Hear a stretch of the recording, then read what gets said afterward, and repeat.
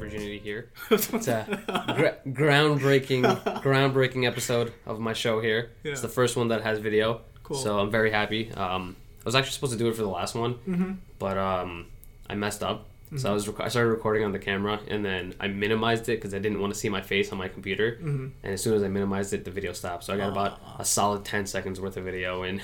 Oh, that sucks. The reason I actually chose you to be the next guest on the show is because of the last two people I had. So the last two people I had, one was the president of MSA, former president of MSA, and the second was the president of USG. Both of them come from Muslim families, immigrant families, and from the conversations that I've had with them, they're kind of on the opposite end of the spectrum here in terms of, not completely different, but like I get it. from what I know, like, they're, again, I don't know 100%, and I'm not trying to generalize completely, no, it's but they're fine. relatively liberal individuals, and so what I wanted to show was that, the conversations I had with them kind of were focusing on the Muslim community and like, diversity, and how, the last person I on, he actually has a podcast called What Muslims Look Like. Yeah, no, I saw the page. It's and page. The idea of the podcast is that there's no one particular, appearance.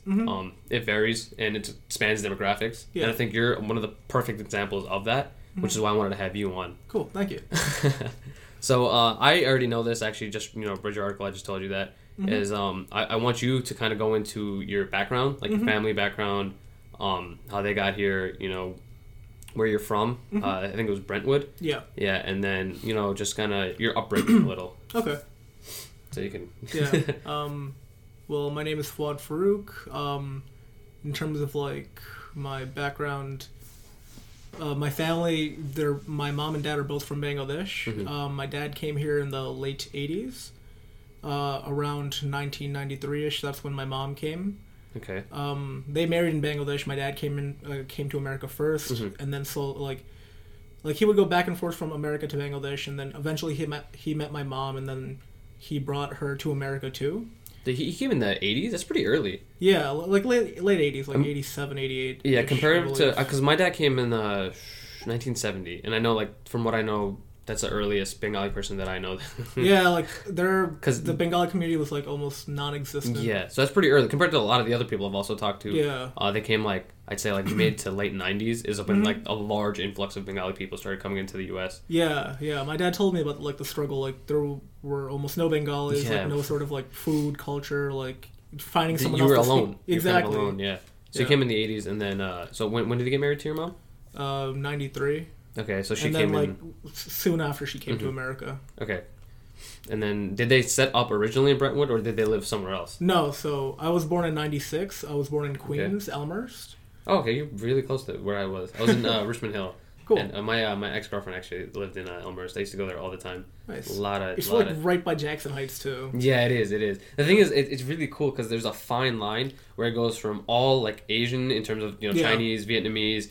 Korean, and then it goes straight to just like Bengali people and Indian people, and that's it. And it's like there's a very fine line. I forgot what street it was, but it was like, you know where the train tracks are? Yes, exactly. Like right across the train track. That's where it's a different territory. Yeah. Yeah. So we lived there for, I don't know how long my parents lived there off the top of my head, but close to 10 years, like a little over. But around 2002, when I was 6 years old, that's when we moved to Brentwood in Long Island. Okay, so they wanted like a nice house, away from a little like the kind of congestion, hustle and bustle. Or... Exactly, they wanted like my dad, he worked in Hicksville already, so it was in Long Island, and they wanted to move a little bit away from like the hustle bustle, like the congestion. They want like more open area. Yeah, that's what, I mean, my family did exactly that. I live out in New Hyde Park now. Oh, cool. It's the same thing where it's like, you come in and the easiest thing to do is live in the city for like job opportunities. Live in an apartment, share with people. Yeah. And then once you get the ball rolling, you move out and try to get that house. Yeah. So they moved out to Brentwood. So you were, you said 6? Yeah. Okay. So, and this is obviously like a central theme of, you being here is political affiliations, which I personally hate, focusing on that. But for you in particular, that's kind of the theme here. So, given that they were immigrants, given coming from a Muslim background, I'm assuming they have like a quote-unquote democratic viewpoint. That's actually not the case. Interestingly, okay, cool. Yeah, interestingly, if you talk to most Muslim Americans, like before 9/11, before like 2001, most of them were Republican, very actively Republican.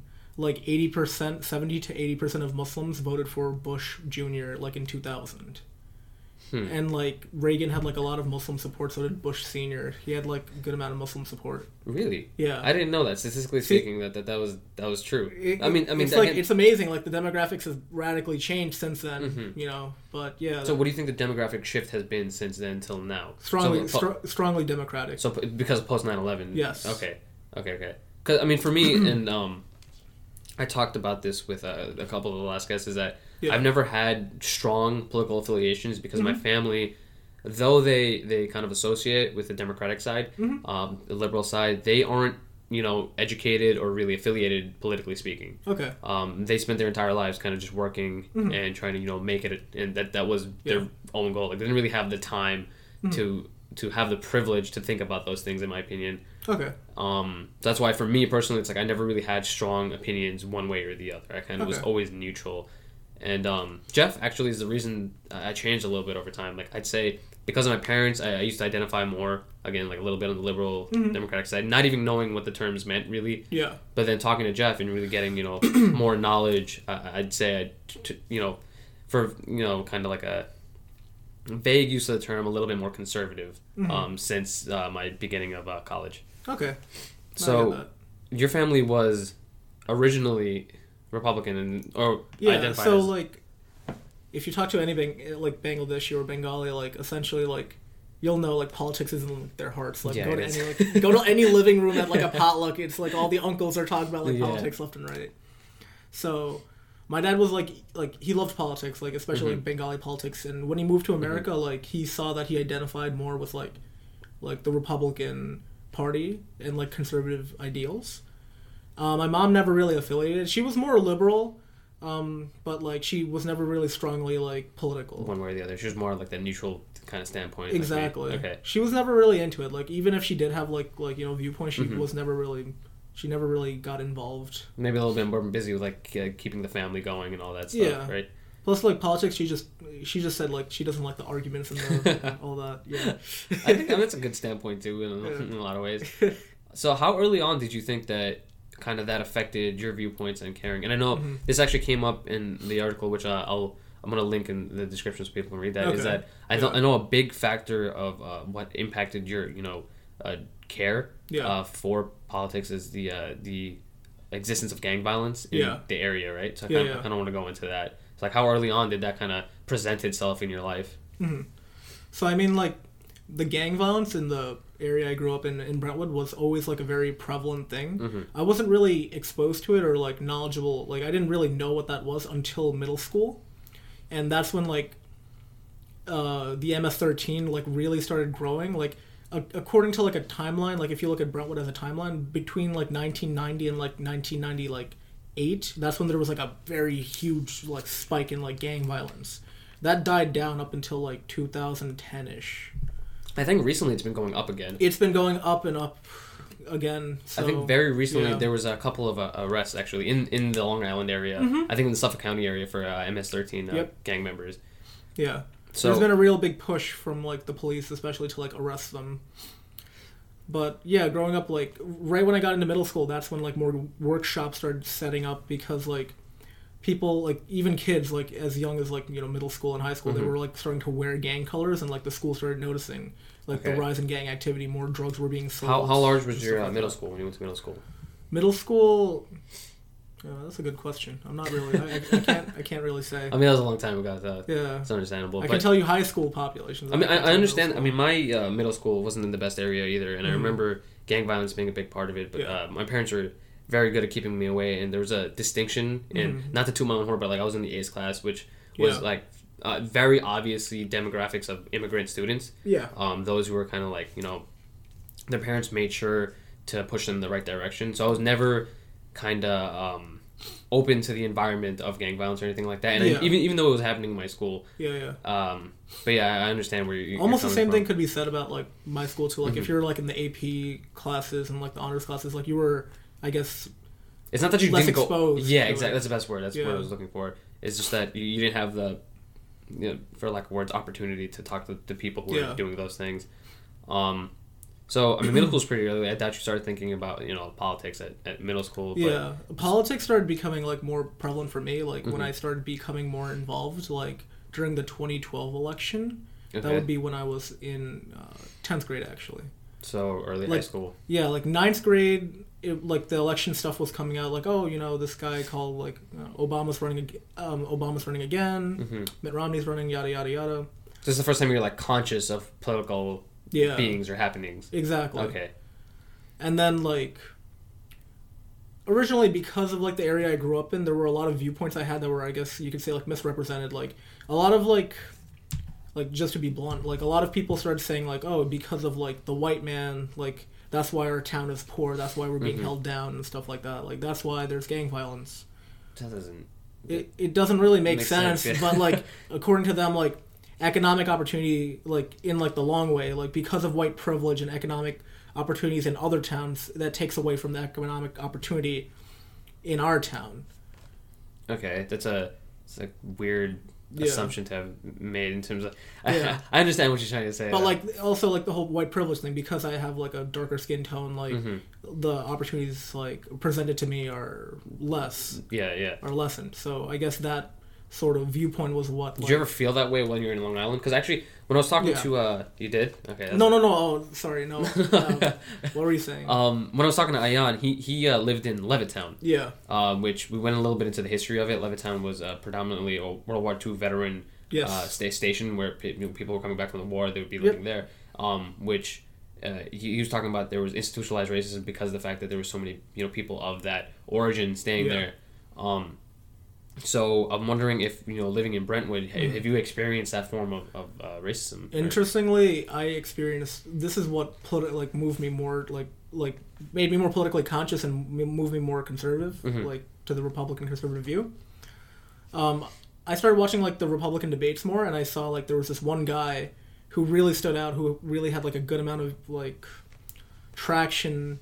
Ron Paul, he was getting a lot of traction, especially from younger people, and a lot of his messages, really rang true to me.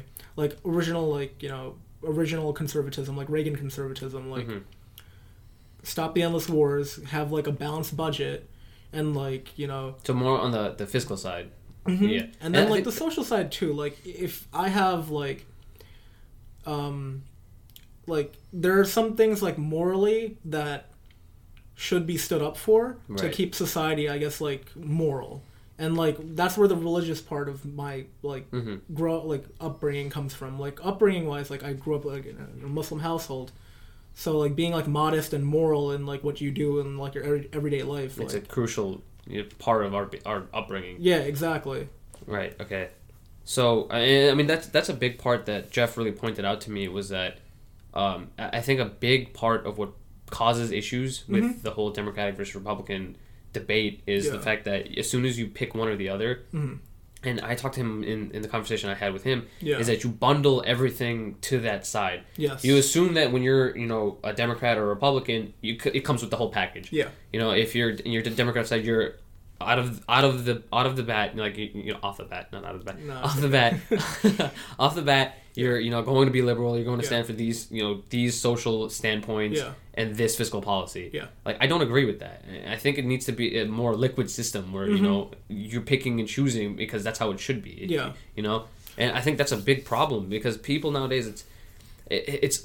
And this goes back to, I always talk about Jordan Peterson thing because he's so, there's so many truths to what he says. Is that he's growing. Exponentially. Yeah. But I love him. He's so smart. It's crazy. He puts big things into just understandable little quotes. Yeah. But he talks about the archetypes of hero and villain. Yes. And that always comes back to me where it's there's always sides now, and I don't like that. And it takes away from a true understanding of what's going on in any system. Yeah.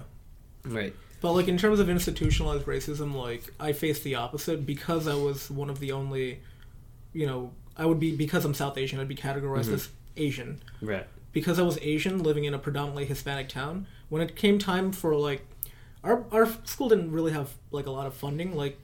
Every time, budget stuff came up, AP classes would get cut for more ESL classes. Or additional buses because the schools were just too jam-packed with kids and we needed more buses and stuff like that. when it came time for like summer programs or extracurricular programs, despite the town having like a percentage like 70% Hispanic, like 15% Black, like 12% white, and then like 2% Asian, if you were Asian or white, you were not allowed to apply for a lot of these programs unless you were... You discriminated against. Exactly. Okay. I was like the minority within the minority. Yeah. No, it's actually a pretty big problem for the Asian community now. Yeah. And I've experienced this on my own, is when we apply, we, as in like any Asian, it's actually more difficult for us in the application process for any jobs or schools. Yeah, affirmative action works against us. Yeah. We're the minority. Yeah. And it sucks. I didn't know this until... I'd say my senior year being here, is that when I was putting Asian on all my applications for jobs or internships, it hurts. It hurts. Like I'm putting myself in another pool of people that are better off, generally speaking, in terms of like their qualifications. Yeah. And now I've made it more difficult for myself to get a position. Yeah. So now on all my applications, I just put nothing. I decline to stuff like that. Yeah. I mean, they can tell from your name, but like it helps when they're categorizing like the demographics, like internal demographics of whatever company. I mean, the initial. Kind of bringing in of a resume is always algorithm based, so just first step at least I'll get a little bit further now. Yeah, which is a huge problem. I mean back in like senior year when I was applying to college, like that was a big thing too. Like there were students that had like 1700s and 1600s in where I was I grew up in the same exact area as them, had the same opportunities as them, but despite them having like a 300-400 point difference in the SATs, schools. They would get into like Columbia and Cornell and stuff like that. I mean, I love the school I go to, but like in terms of like rankings and stuff like that, like some like they always came out on top. It's a difficult system to kind of quantify because I had the same issue when it came to EOP, Equal Opportunity Program. My parents aren't at the time, they weren't from the best financial standpoint. But I didn't get into the EOP program because of my education capability. Like my SAT score is apparently too high. Yeah. So like that's something that's like, scary. That's like, you know what I mean? Like I needed that at the time, and my parents have been kind of struggling to get me through college. Is that would have helped? That would have gotten me so much further, and maybe I would have gotten to schools that I wasn't able to. Yeah. And I didn't get in because I was too qualified, which is... I understand EOP being financial based, like that would make 100% sense. I don't understand why then it says like, oh, if you have an SAT above like 1800 or something, you can't apply. You get it. So I had never made sense to me. I think I had a 20 something with my super score. Yeah. And all the schools that I applied for the EOP programs, they said you're too good, like you can't get in. And I was like, but I need the help. Like, and it's just it's a weird thing, and I don't know how you find a system that can accommodate for the span of demographics, which is it's difficult. I mean, personally, I say take race out of it and look at it from not just economic standpoint, but like your geological location, because like $100,000 on Long Island goes much less than $100,000 upstate. Right, 100% true. Yeah, like the average, like Brentwood is considered to be like a very low class, low income town. The average income is like $65,000, whereas that would upstate like get you much farther. Right. Yeah. Okay, so the next thing I wanted to get into was actually I don't know this is your major and what you decided to do in your college career and whether it was we'll go into the your affiliations with the club. Yeah. But kind of first of all just your major and like education wise, like has it been kind of more affiliated with politics and poli-sci and such? Yeah. Because you said it was pretty early on that you started getting into this stuff around 10th grade and all that. Yeah. So major-wise, I'm a biology major, specializing in developmental genetics with a minor in political science. Okay, so the minor is like out of passion a little bit? Yeah, exactly. Okay. Yeah, it's fun. I like politics. If I could double major in it, I could have. If I started like early on, I declared it like just later on down the line. Yeah, later down the line. The Bengali uncles would be proud of you. No, they would not. Okay. Yeah, it's a double-edged sword. But the politics part, they'd be happy I'm talking to them about it. Not that like I declared it as a major. Yeah. Okay. Yeah. They always want young doctor engineer. But I mean, I came in on the pre-med track. I'm still. I hope I still am. Like, it's always hard. Like you take your MCAT, you don't know what's happening. Have you taken your MCAT yet? I've taken my MCAT. Okay.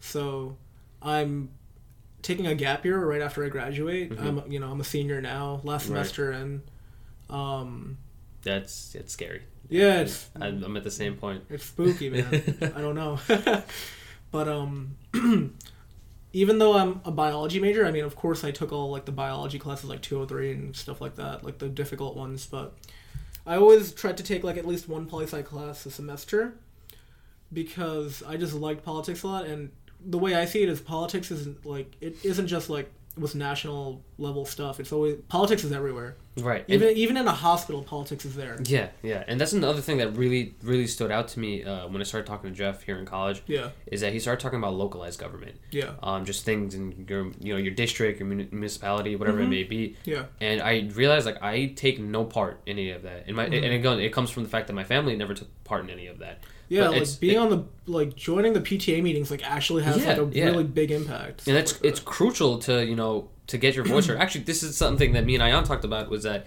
now in the Bengali community, in the Muslim community, there are more people that are taking roles in, positions where they're representing their community. And that's crucial, because how are you going to be heard? How is what you want to happen going to happen if no one's representing it? Yeah. And I think that's very important. I think that actually, in your question with institutionalized racism, that actually comes into a part, because in the past, like, I mean, if you look at it black and white, America did have, like, a, racist background back when minority groups were excluded or, not included in various things.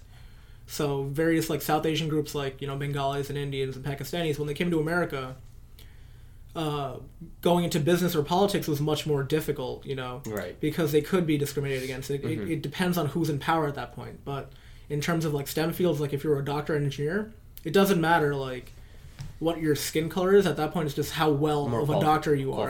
Exactly. Yeah. But now, like, as, like, we have second, third generation, like, South Asians, and, like, I guess, to me, I don't see that institutionalized racism affecting society as once upon a time did.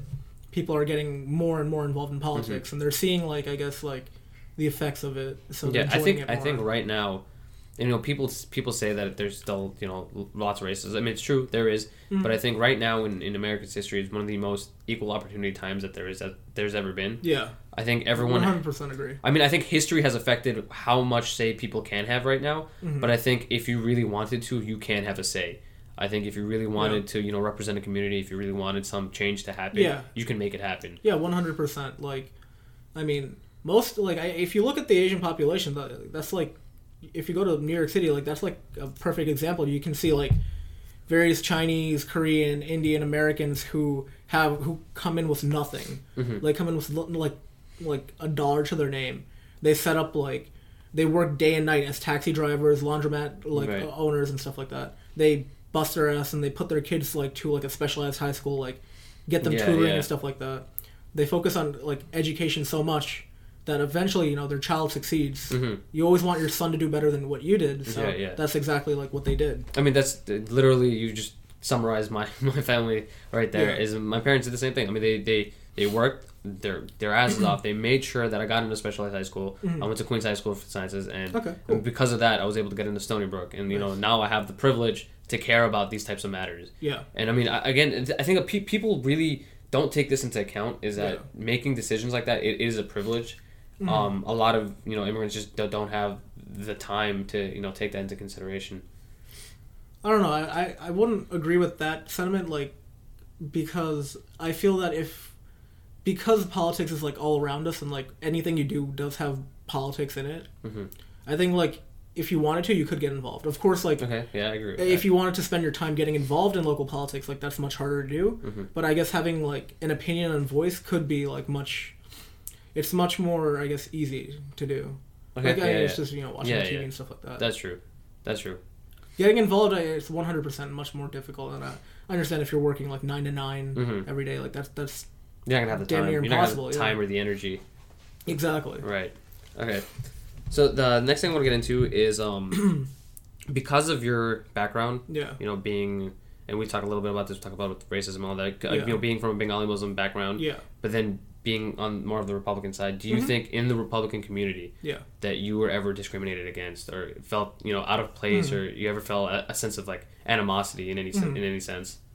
Well, that's also, like, a double-edged sword. Like, I've felt animosity, to be honest, on both sides. Okay. So on the I'll discuss the Republican side because you addressed that first. So on the Republican side, there are, like, and any party has like that are extremists, but like there are people like on the Republican side that say like Muslims don't belong in America, like they don't follow the Constitution, and some other conspiracy theories that we're some sort of hive mind, which is like little Hamza like in California believes the same thing I do, like that's not the case.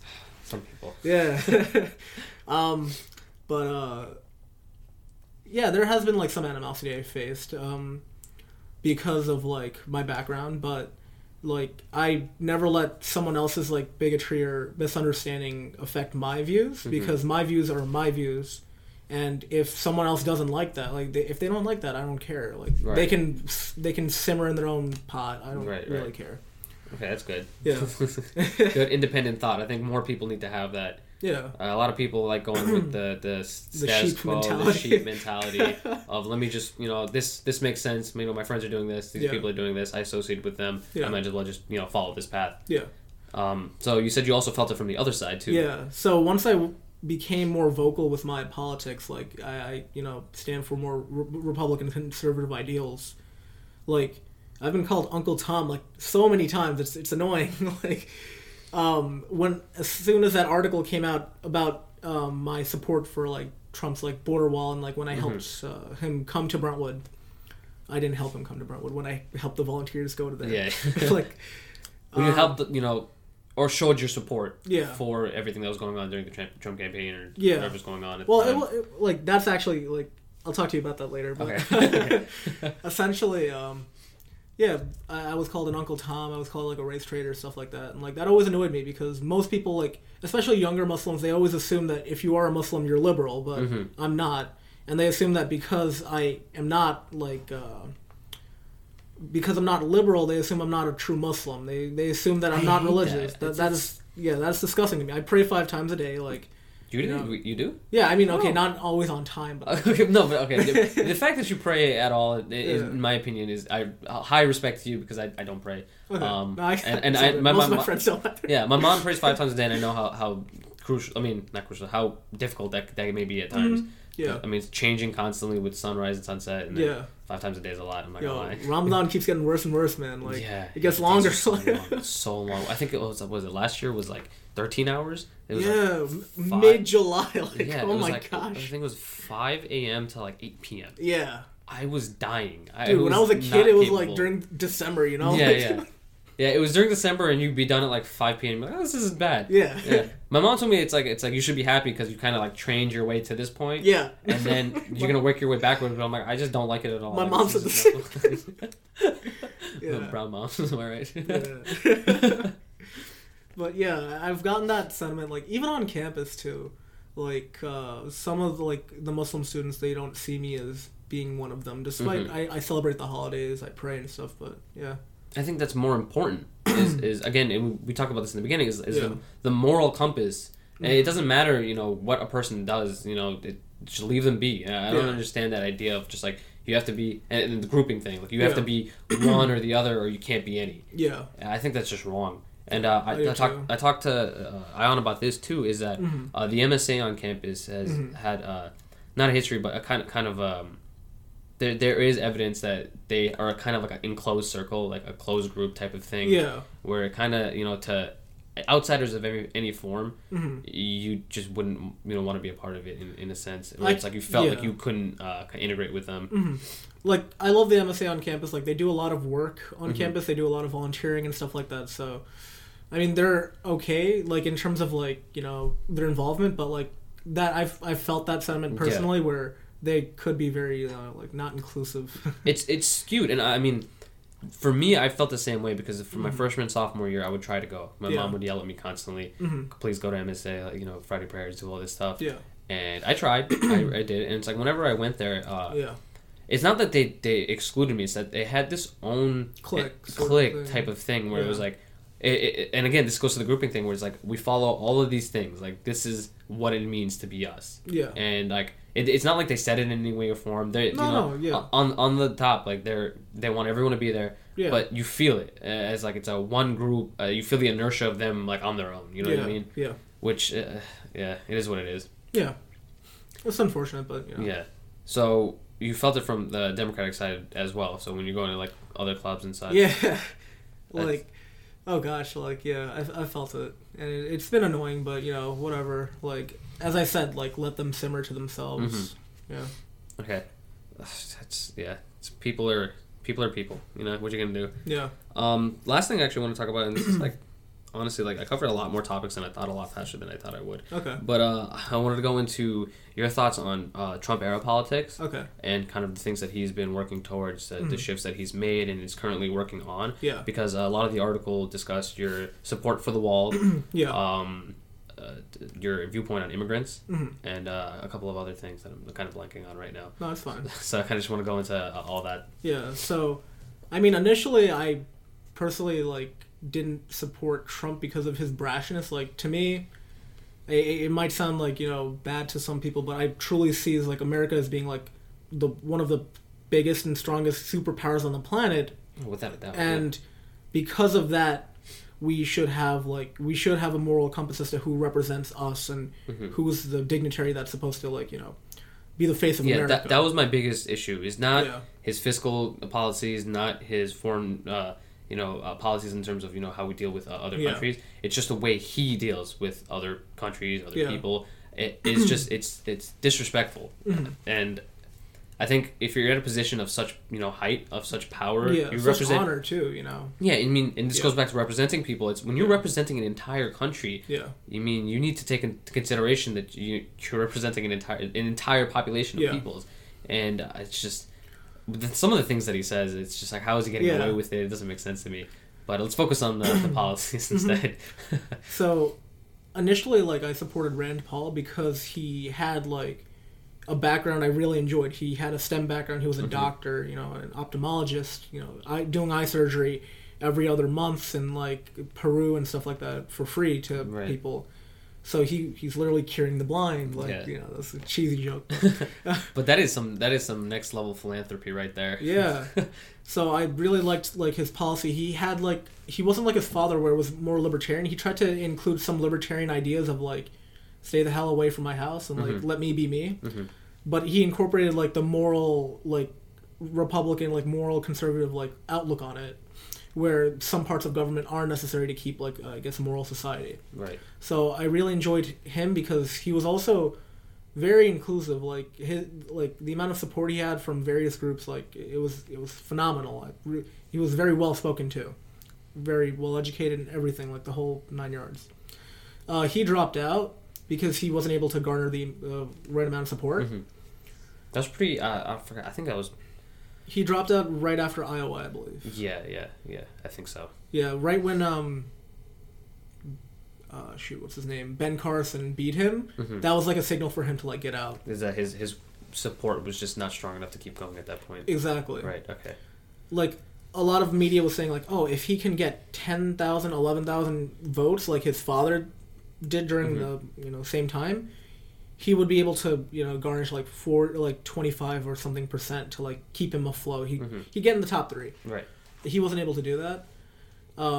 His message just didn't get out as much as it could have. So after he dropped out, I supported Ted Cruz. He's a, like, that's also a very controversial figure in, like, you know, the Muslim community. Right. It was more so because he was a very, very strong conservative on most of his, like, viewpoints, and I really supported him on his, like, immigration stances and his, like, economic policies. What he had that Rand Paul had that no other candidate had was a proposal for a flat tax. Okay. Tax everyone who makes above, I believe, $85,000 or $60,000, like, the same 15%, and, like, it might have been 17%, but it would be fair to everyone. And, like, the rich are still paying more, and the middle class, they're paying less. And if you're making under $60,000, you're paying nothing. Okay. So, and, like, numbers-wise, that, like, made sense. Like, he could, you know, keep the country afloat without making too much fuss. So I really enjoyed that. And it turns out, like, when it did come time for questions, like, when people questioned him about, like, his views on Muslims and stuff like that, he knows that, like, no matter what view he has on, like, religion, he's a very, like, staunch Christian. The religious views that he rights that he fights for Christians will be reflected towards Jews and Muslims too. And, like, he knows that, like, back in the day, like, a lot of Muslims were very Republican, very conservative until, like, the anti-Muslim backlash. Mm-hmm. So I supported him. I voted for him during the primary. Okay. But then he dropped out too. Right. It's just not working out for you at this point. Oh my gosh. So at this point, you're just left with either Trump or Hillary. That's where I was left with. And so you went Trump over crooked Hillary. Yeah. I mean, Gary Johnson, like the Libertarians. Gary Johnson just didn't. He had every opportunity under the sun, and he threw it away. He was getting too high. Like, oh my gosh. There was literally, like, there's no one else. If he really just, came out and really, like, went out of his way to have his name put out there. A Republican governor from a blue state with his running mate as a Republican governor from a blue state. Yeah. He had... He really blew it. There's a really funny video. This guy, and he's just yelling, it's like, Gary Johnson, who the fuck is you? Like, where you been? Like, I never seen you. And it's like, if you look back or you think back to the elections and when it was happening, you never see anything correlated to the Libertarian. No, this time, like, the Libertarians had the media coverage they needed, like they wanted. Mm-hmm. Like, CNN covered the Libertarian convention for, like, the first time ever, I believe. And one of the, like, I think campaign managers for one of the campaigns thought he was too serious, so he stripped down to a thong on stage on live TV. What? Wait, what? Yeah, exactly. Like, right there. Like, he did that CNN cut, and then, like, he thought the convention was too serious, so he wanted to make it into a joke, and that's what the party became, a joke. Oh my god. What the hell? Yeah, exactly. That's so weird. Why would you... Exactly. I feel like the world is becoming a reality TV show. Yeah. It's just getting worse and worse. But Trump had, like, views that, on immigration and, like, I guess, like, solving some of the issues that I felt that I could correlate with. So, like, the wall. Like, every major country on the planet has some sort of border security and border with, like, their neighbors. So, like, why should we not... If Mexico has a wall on their southern border, I feel that we should be allowed to have a border on our southern border, too. But, I'm always neutral on a lot of these things. Yeah. When it came to the wall, the thing that didn't make sense to me, it's the economic standpoint of it, is that do you think that it's economically viable to create a wall of this capacity? Mm-hmm. I personally think so, because when he kept saying, like, we're going to make Mexico pay for it, like, Mexico's not going to walk over and give us $20 billion to build a wall, but there are ways to make Mexico pay for it. So we know, like, in America, that money gets wired to various Central American and South American countries. Mm-hmm. If we threaten to cut that like source of illegal income that comes from America straight to, like, El Salvador and Mexico will be very quick to pay for that wall. Right.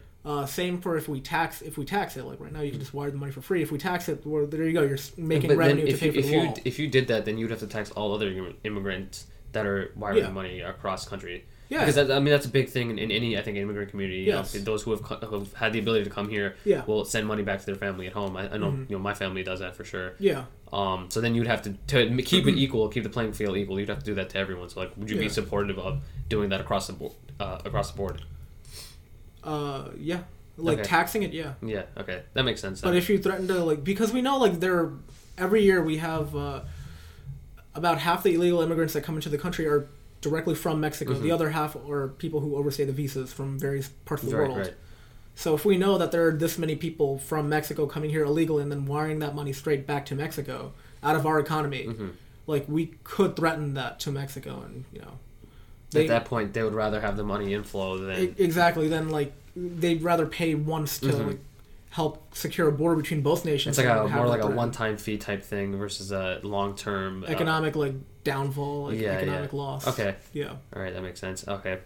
Plus, like, a physical border is kind of better than what we have now. Like, there are parts of the border that are, like, broken fences. Wide and, like, open. Exactly, wide open, too. Yeah. So, another thing with the wall is that with its capabilities at... keeping illegal immigrants out. How capable would it be? Because I've watched and people are probably gonna shit on me when I say this. I've watched a couple of John Oliver videos. Obviously, it's not like the best resource, but it's okay. Yeah, but he I love Stephen Colbert too. Yeah. I mean, they say something. They talk about things that you wouldn't really think about otherwise. But this is a while ago, and he's talking about the feasibility of having illegal immigrants still getting over the wall and still, coming to the U.S. and do you think that the wall would be capable of, you know, like the price of having that wall, would it be capable of stopping enough of an inflow? Yeah, I think it would. There's never going to be a 100% solution, but if you have a wall there now, it would 100% slow down people. You know, it would deter people. It would like keep out the people that would normally come in when there is no border. And I think that's very crucial. Like not because I'm trying to be like a bigot saying like keep people out. I say 100% if you come to the country the legal method, like that's fine. Go for it. Yeah. Like it took my aunt and uncle like 8 and 10 years respectively. Yeah. So, I mean, same thing with my family. My mom, you know, came here. She applied for all of her siblings. Yeah. And they're here. I mean, it took a long time. It took forever, I think. And I think that's unfair. You know, it's unfair to us when we're waiting, and people are gonna hate on me for saying this, but people have like the privilege to walk over a broken fence. Like, it's unfortunate. No, I understand where you're coming from. People are gonna. People on the internet and anyone will take that section and say, "Oh, you're saying they have the privilege." BuzzFeed prevents. Yeah. But I understand what you're saying. Is that, you know, they have they kind of get to skip all of the requisites and all of the problems and issues and paperwork that you need to actually gotten here legally. So that makes sense. And like, I mean, in my neighborhood, like Brentwood, the reason there is so much gang violence, like a lot of the people who are there illegally are from El Salvador, and that's where MS-13 comes from. It originates from El Salvadorian illegal immigrants. Okay. So, just to put into like the context of numbers, like illegal immigration, like people are going to say like, oh, it helps our country and stuff like that. But realistically, it costs our country over $20 billion a year. Illegal immigration? Yeah, okay. Because if you look at it from like a economic standpoint, where if you have someone here illegally, in any sort of public school, when you go there, how much do you think it costs for a student to attend a public school? A lot more than you'd think. Yeah. Like, people think, like, oh, private school is, like, $20,000 a year. Well, for a public school, it costs, like, in Brentwood, the cost per pupil, like, the cost per student. Was about $8,000 per kid. Yeah, it's understandable. I mean, right now... Per year. I'm in New Hyde Park right now, and I was just talking to a friend about this, actually, recently, is that my parents are... I mean, some of the financial troubles they're having right now is because of the taxes in Nassau County. I think it's through the roof. I think it's like $12,000 to $15,000 a year to live in like a small house. Like it's not like you're living on like 30 acres of property. It's like, you know, a suburban house. Yeah, like, you get taxes are nuts. You get a couple rooms and you know nice little living area, but nothing crazy. You know, and I think about it now because, you know, coming from Queens originally, knowing the difference in the tax bracket, and seeing the difference in the resources that are presented to us, it's a like astonishing difference, and it makes sense. We're paying for these resources, so when you have someone here that, you know, they came here illegally, they're, you know, not paying their taxes or whatever it may be, they're kind of leeching onto these resources and taking them. Yeah, exactly. Like the resources that would normally be allocated to the school, making it better, is like being taken to like I mean to educate them, which is good, but like. At the end of the day, like, everyone suffers when there's less resources available. And you brought this up earlier, is your school, I think it was middle school, had that problem where AP middle and high school. And high school? Okay. Yeah. Like, did you go to a public high school in that area? Yeah. Okay. So, like, you're talking about, like, buses. Dude, my graduating class was 1,100 kids. Oh, man. And my high school was only 10 to 12, and it had over 4,000 students. Oh, so how densely populated was your area? About 60,000 people live in Brentwood. Okay. Yeah. And it's a small place. Like, if you look at our map, it's a small place, but like it's like a small little town. Yeah, there are houses that have like 7, 8 like people living, like 4 or 5 families living in like the same house. Like, yeah. Okay. That makes a lot of sense. Yeah. That's how they pay. You know, that's how people pay their taxes off. Okay. So next thing would be going into I want to say crap. What was I gonna say? The Trump thing. Yeah. Going into Trump era policies on. So we talked about the wall, but I want to talk about immigration through DACA, which is a problem right now. For people who don't know, or people who, you know, just don't remember what the acronym is. I actually wrote it down. It's Deferred Action for Childhood Arrivals, and that's actually an issue that's ongoing as of right now. Yeah. I think they haven't extended it as of yet. Just water right there. That's right. Oh, cool. Thanks. Yeah. I should have let you know earlier. Get parched eventually, but I think right now they're still in the process of trying to find a bipartisan agreement on extending DACA. And so I wanted to know what your thoughts on that were, because I think I forgot how many years, but Trump is the first person to not extend DACA in a long time. Yeah, so I just wanted to know, can you get your thoughts on that? Personally, for DACA, like, these are children who came in illegally too, but like it wasn't by choice. It was by their parents' choice. Their parents. But I mean, if I'm going to be a hardline on something, I should like if I want to be consistent, I have to be consistent. It's not that I have to be, but like to me, it's important that we still don't discriminate against the people who are trying to come here illegally. Right. So I mean, it would be wrong to like deport people who are here when they were 1 year old and this is the only country they knew, this is the only language they know. So the way I would go about it, and the way I view it, I think Trump was wrong on that, and many conservatives thought he was wrong on that too. I follow like more of Ted Cruz and Rand Paul's like plan on that. It was to, I guess there's a couple solutions, and one of them that makes the most sense to me is to like not integrate them into the country like immediately, but to give those who are here illegally a chance to integrate into society, become legal citizens, so that they're kind of contributing members of society instead of just being here. Exactly. Okay. I mean, the figure people like to bring up is they contribute with taxes, but that's a voluntary thing where. Exactly. It's debatable because voluntarily people will get an INS number, or involuntarily people will pay sales tax on like. And on top of that, I mean, given the fact that a large majority of these people are illegal immigrants, you're not going to have a lot of the data presented to you. Exactly, 100%. So, essentially, give those people in segments, like don't give like all like 5 million or 3 million the estimate people like green cards immediately, but give people in staggered amounts work visas. Where if they're on a work visa for 5 to 7 years, then they slowly they're still in America, they're in the process of becoming a citizen. They're kind of like getting vetted into the system. Exactly, right. And they're not being deported. I think that's the same thing for if you immigrate here legally, because I know all of the family members that I've had who have come here legally, they've had to take their their citizenship tests and all those things. Yeah. So something along those lines where you're kind of. Proving your patriotism in a sense. Yeah. Because I think right now is a big time in America where it's such a culturally diverse country that we're losing a sense of patriotism. Yeah. In a sense, in a large amount of the populations. Not like a broad scale. I think it isn't because of the multiculturalism. I think it's more because the idea of the melting pot is disappearing. It's now becoming more of the salad bowl. Which I found to that. So, what do you mean? Yeah, I didn't know this until a couple weeks ago. Like, I didn't know until it became an RA either. I always thought it was a bad term. Salad bowl means you keep your cultural identity and you keep like your language and traditions and things, which is, very welcome. Everyone should and can, if possible.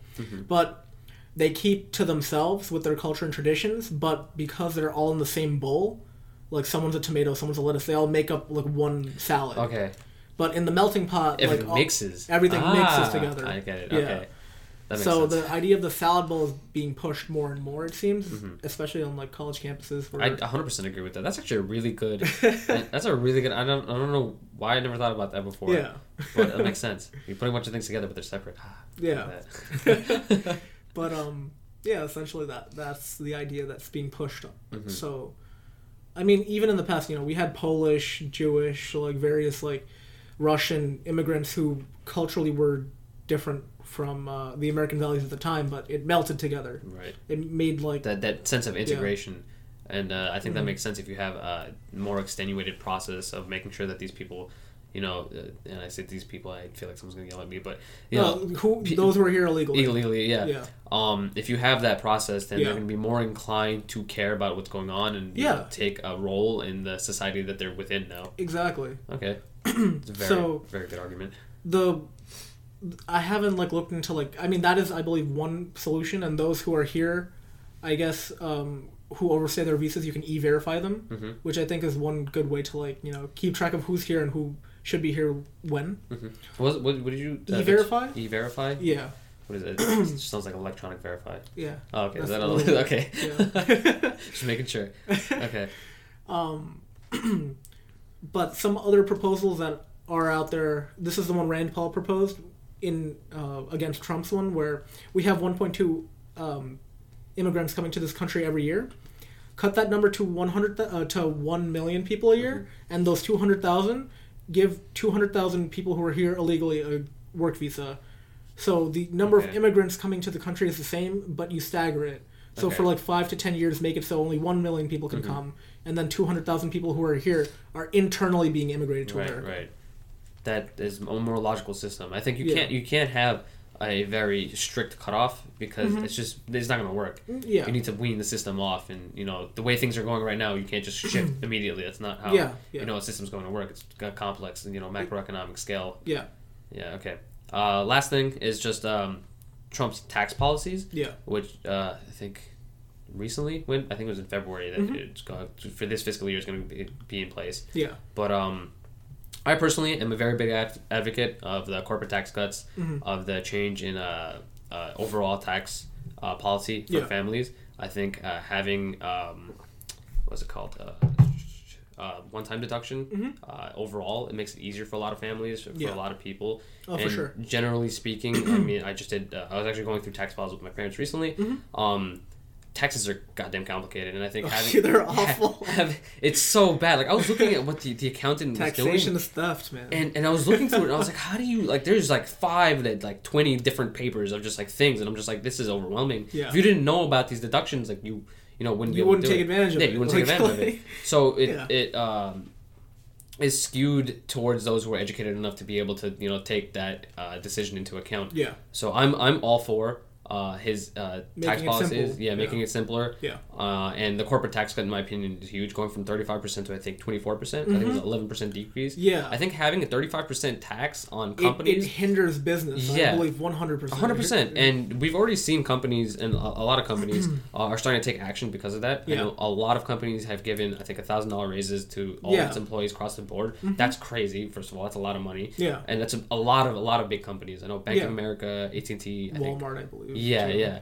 So that's big. And then there's also a lot of companies that are in the process of bringing, what's it called, buildings or infrastructure back to the U.S. Yeah. So you're already seeing some of the changes coming about. Yeah. And so I'm a huge advocate. So I think your thoughts on that. I think it's very good, especially if you own a small business. Like these corporate tax cuts and tax cuts for businesses, they're not just for the billionaire, multi-billion industries. It's also for small businesses, Right.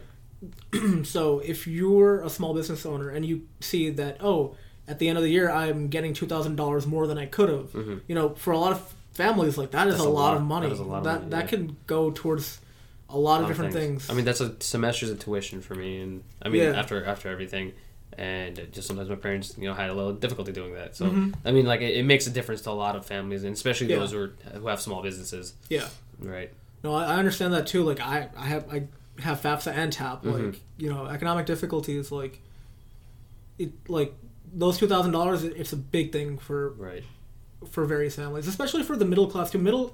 A lot of people are against it because they see that the richest bracket, they're getting their tax cut from 35% to 33%, which is small, but it adds up. But I mean, the middle class is seeing a tax cut too. So I think it's important that people also focus on middle America. Just overall what's going on. I think people want to look at what's at someone else's plate before they look at what's going on in theirs. And I think a big part of that is, I mean, if you take into consideration that someone who's making a lot of money has worked to make that money, has got there on their own, whatever means it may have been, they've earned the money that they're making. Most of the top bracket are composed of professionals, engineers, doctors, and lawyers. Who've worked to get there. The top 0.001, that's where you start seeing your Bill Gates and stuff like that. But so when you look at these people, you think, they already have so much money. When do you take more? If you start taking more and more money away from all these people, they're gonna leave. Yeah, they're gonna leave. First option, they're gonna leave. They're just I don't want to deal with this. I'm gone. Yeah. Second option, you start hindering their desire to produce. Because once they have, it's diminishing returns. Once they start saying, if I start making this much income, I go bump up my tax bracket, then I lose more money than I would have made if I just stayed here. So why would I produce more? It also hinders the trust they have in the government, because that's when you start seeing people start taking their money and hiding it in offshore accounts. Right. I don't want this money to be taxed to nothing. I'll keep it in this country, or instead of investing in a real estate property or cars and stuff like that in America, I'm going to go buy stuff in China and India and stuff like that. So it really does give a psychological effect as to the people in the richer brackets too. Right. Yeah, I think that has covered almost all the questions that I had for you. Cool. I think that covers everything. I think I think a lot in this. I mean, for that Trump article, by the way, the reason that was written was pure luck. What do you mean?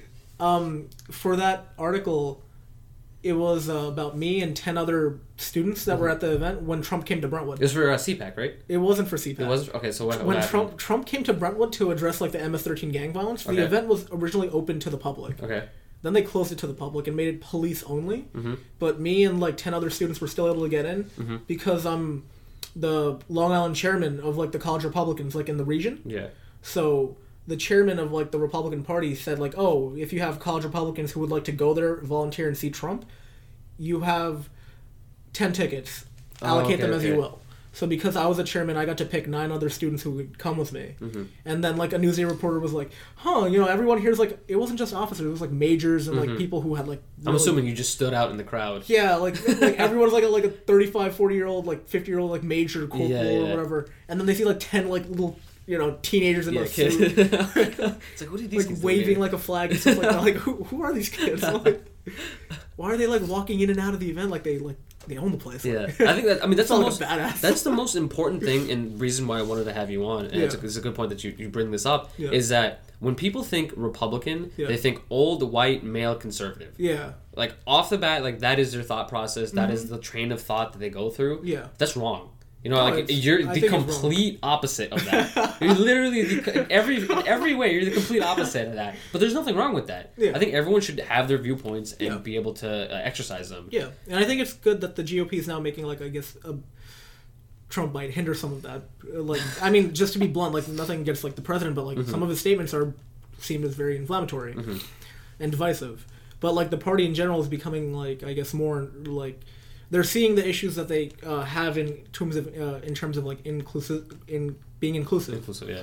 And they're making efforts to like be more inclusive. So you see that reflected too. Like, interestingly, because like so many Muslims in America do like have small businesses and stuff like that, Trump did appeal to many Muslims. Just to throw out some statistics, only 40% of like Muslims, like after 80%, 70 to 80% voted for Bush Jr. In 2000, only 30 to 40% voted for him in 2004. Okay, so in 2000, wow, that is a staggering difference. If you look up, there are articles that show like just the radical shift in like. This is news to me. I didn't know that the Bengali community was this.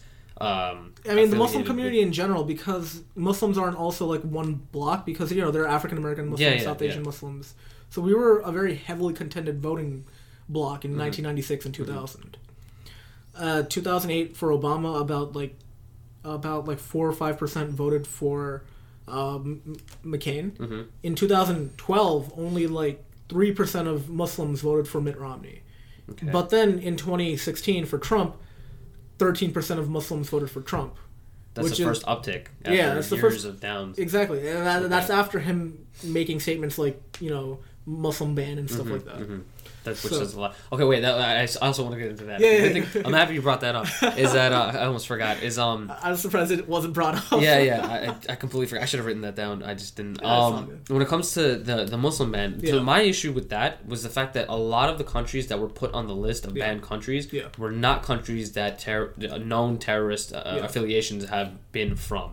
So I'm confused as to why there's support for that. The list of countries that was included, that was presented to us by Trump, it was the same list of countries that Obama had deemed to be high-risk countries. I'm not saying just because he did it, it's right that Trump is doing it. But like the logic behind it wasn't that like terrorists are coming from those countries here. It's just they have a lot of internal terrorism in their country.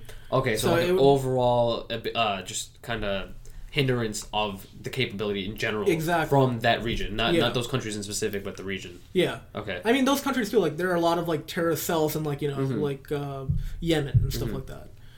But my issue was with that. If you're going to implement some sort of ban, like the logic should be there. Right. Why would Saudi Arabia, where like 14 of the 19 hijackers came from, why are they not on the list? Why aren't? Yeah. See, like that was. Why isn't like Wahhabism being targeted from the country that is like spreading Wahhabism, So, realistically, like there can be no like sort of religious ban because I can walk down the street to a church and say, "Voila, I'm a Christian." But like,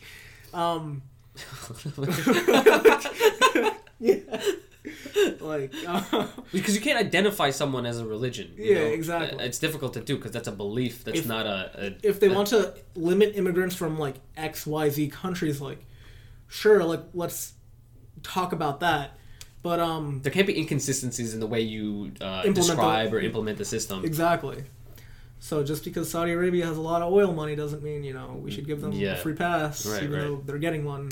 Mm-hmm. Yeah. Okay, that makes sense. All right, I'm very generally happy. Against the Muslim ban in its original context. I mean, just because it blocks off an entire community. It blocks off a religious group that realistically can't be blocked off. Right. Because then you would have to ban not just the Muslims, but Christians and Jews from that country who are also escaping persecution, just like the Muslims who are facing terrorism. Right. I think there's a lot more complexities to all of these issues than people that people just don't take into account. Yeah. I think it's not as simple. It's not black and white. It's never black and white. Yeah. And I think that is one of the main issues that causes a kind of inability to make the proper decisions and to kind of identify as one or the other before coming to an educated decision. Yeah. So I'm very happy to have had you on because... Oh, thank you for having me. Yeah, dude. I always like conversation. Thank you so much. Yeah. Thank you. Because we go into depth on like a lot of the fiscal reasons behind your choices and all of that stuff, and I think a lot of people will take they'll get a lot of information from this that will go to show, it's not one or the other. It's actually it's right there. Yeah. Oh, cool. So thank you guys for tuning in. Peace out.